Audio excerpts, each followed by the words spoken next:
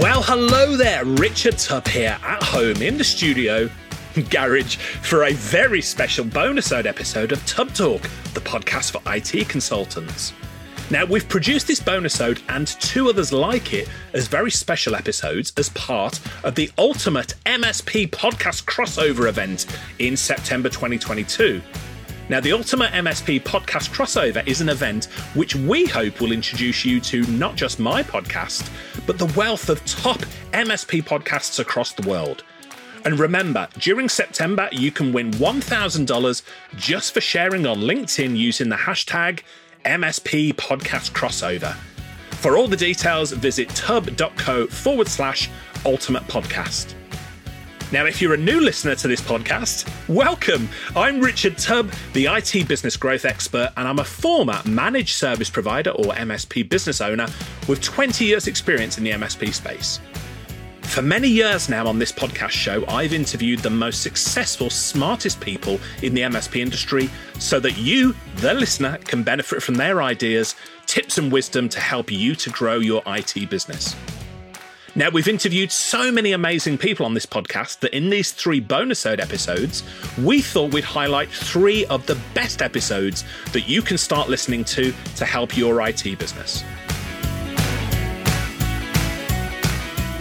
In this bonus-ode, you'll hear an extract of my very special conversation with Maggie Philbin.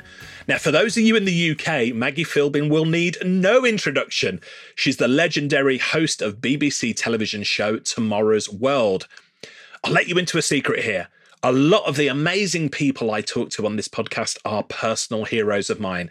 And this episode, which was a special episode to celebrate the 100th episode of our podcast, was an amazing experience for me. I'm smiling just thinking about it.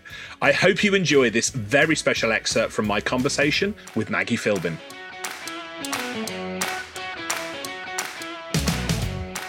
I'm Todd Kane, and I'm the host of the Evolved Radio podcast. We're celebrating the Ultimate MSP Podcast Crossover event all through September. The best piece of business advice that I've ever received is what gets measured gets managed. This is from management godfather Peter Drucker. This is really useful because MSP owners are very busy. There's a lot going on. There's a lot to focus on, and you can get pulled in a lot of different directions. And if you understand what good looks like, you have these measures that are clearly understood by yourself and the staff. They act as objective measures that help everyone to understand what good looks like, so that everyone can focus on what the priorities are and know when the business is off track, what areas need support, and allows you to focus on more of the strategic activities rather than being dragged into the day-to-day and the minutia of the business. Then if things are red and showing as off track, then you know where to apply some energy. But otherwise, you get to stay out of the day-to-day and be more trusting with the staff so that they can be more independent with the day-to-day and the management of the activities that they're supposed to be responsible for, because they know what good looks like. They have those objective measures, and allows everyone to work on the parts of the business that will move everyone forward. And it feels like everyone's working on the same thing and pulling in the right direction, and know when it's working and when it's not. So when it's not, just work with the team, be curious, ask lots of questions. Why do we think this isn't working? What are we not doing? Are there processes or systems that we're missing? And it allows a more balanced approach to the troubleshooting of the things that naturally go wrong in the business. So I'll be back for our Ultimate MSP Podcast Crossover on September 30th. And remember, you can win $1,000 by posting about our crossover on LinkedIn. You can use the hashtag MSP Podcast Crossover to enter the draw. See you then. What's your experience of speaking to young people about the IT industry, about technology? How do they view it at the moment? Yeah, that's a really interesting question. They don't know a great deal about it. Their enthusiasm varies hugely. And it depends what kind of contract they may or may not have had. So if they know someone, if there's someone in their family or a family friend or something who works in tech, then they may have a bit more of an idea about what might be possible.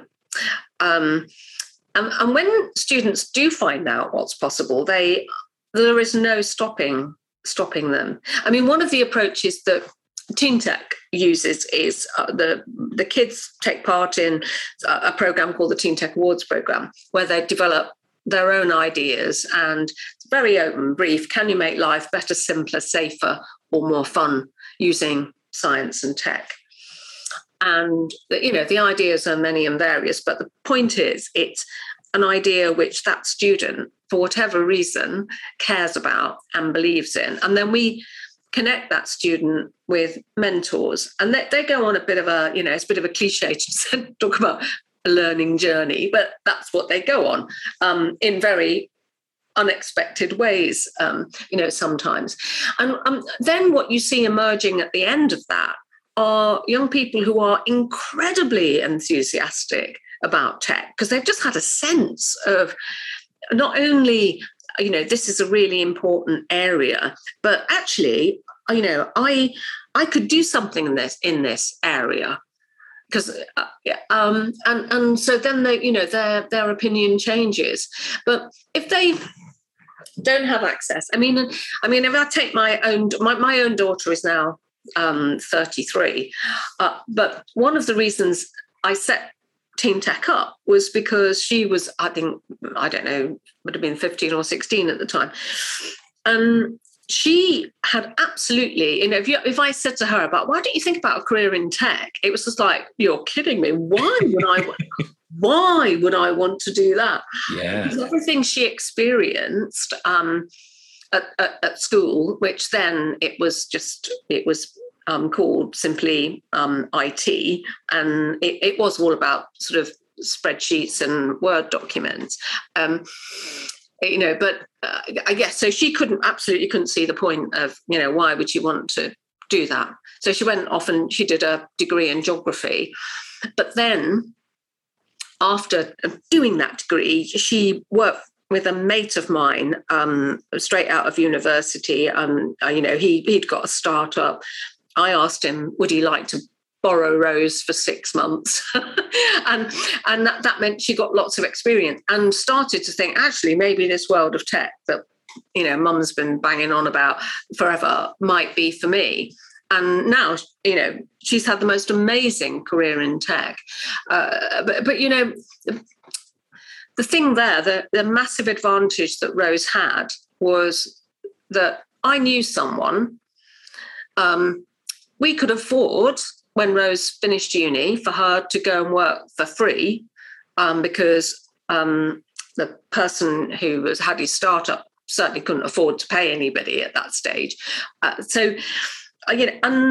that's what we want to make available to everybody. Is that network is right. So you really enjoy this. Well, and that's what Teen Tech does, is just to connect students to people who we feel are going to give them experiences, give them insight. Like we had some students in Brixton who had got a really nice idea for, in fact, we got them to demonstrate their product at a CompTIA meeting. Right. These lads from Brixton, who it was a comic and a sort of an interactive comic, and using sort of AR, and you held your mobile phone over the comic, and then you're able to download games. And anyway, it was a nice idea, and we connected those students to the CTO of Disney in the States.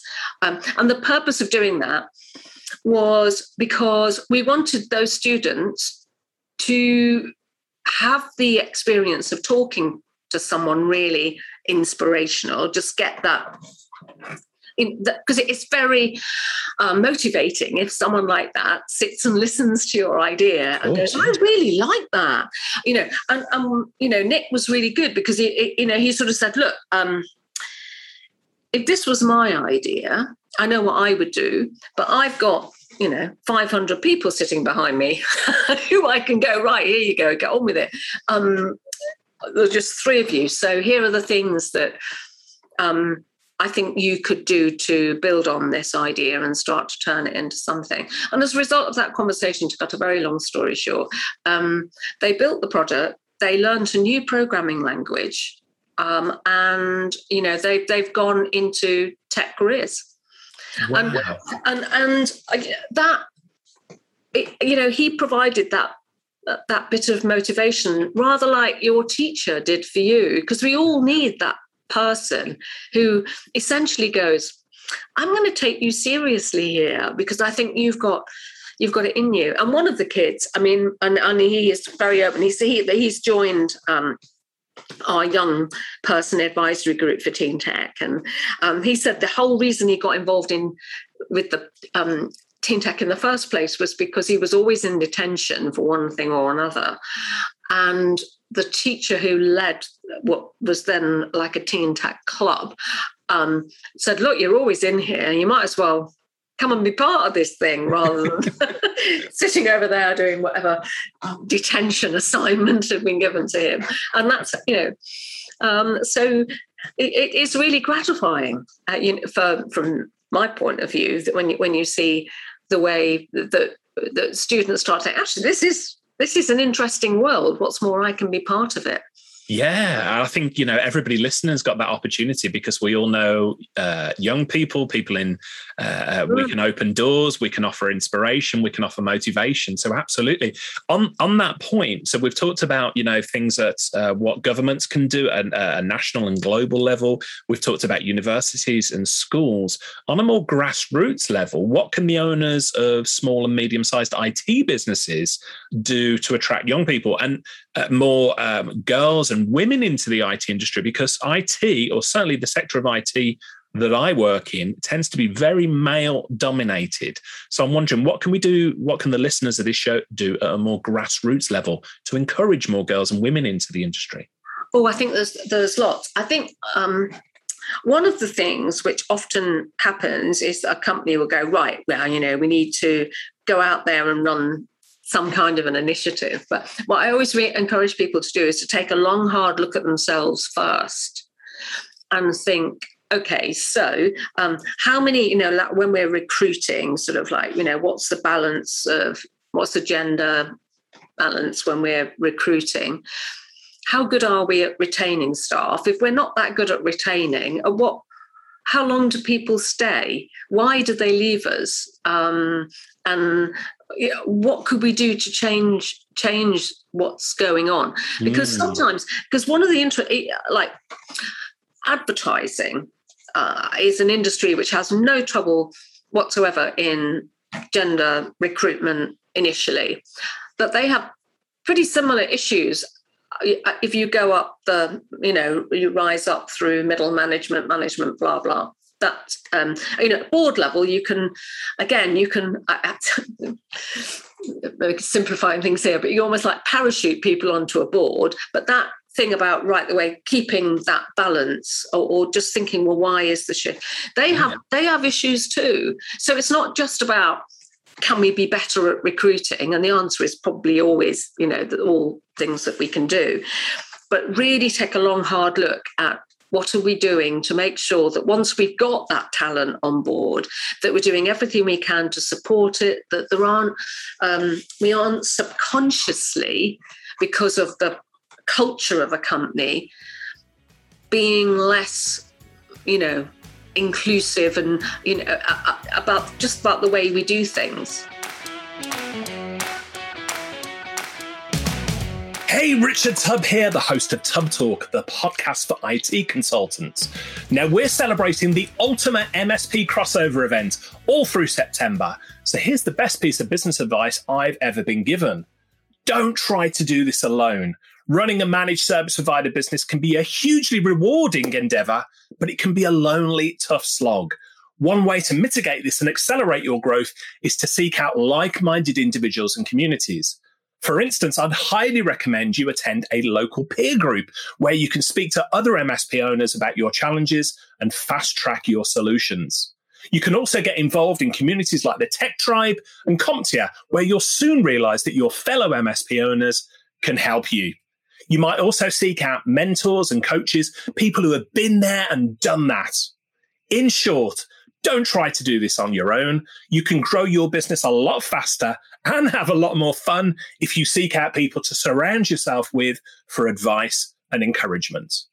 Now, I'll be back on our Ultimate MSP crossover show on the 30th of September. And remember, you can win $1,000 by posting about our crossover on LinkedIn. Use the hashtag MSP Podcast Crossover to enter the draw. I hope you enjoyed this short bonus-ode episode where I spoke to television and tech legend Maggie Philbin. Now, if you found this bonus-ode useful, I'd encourage you to check out episode 100 of Tub Talk, the podcast for IT consultants, for the full-length episode where Maggie and I speak at length about her career in television and tech, how we, as an industry, can encourage more girls and women into a career in technology, plus a special listener Q&A where Maggie answers questions about her long career in TV and tech. And remember, throughout September 2022, you can win $1,000 in the Ultimate MSP Podcast Crossover event. Just post to LinkedIn using the hashtag MSP Podcast Crossover, or check out all the details at tub.co/Ultimate Podcast.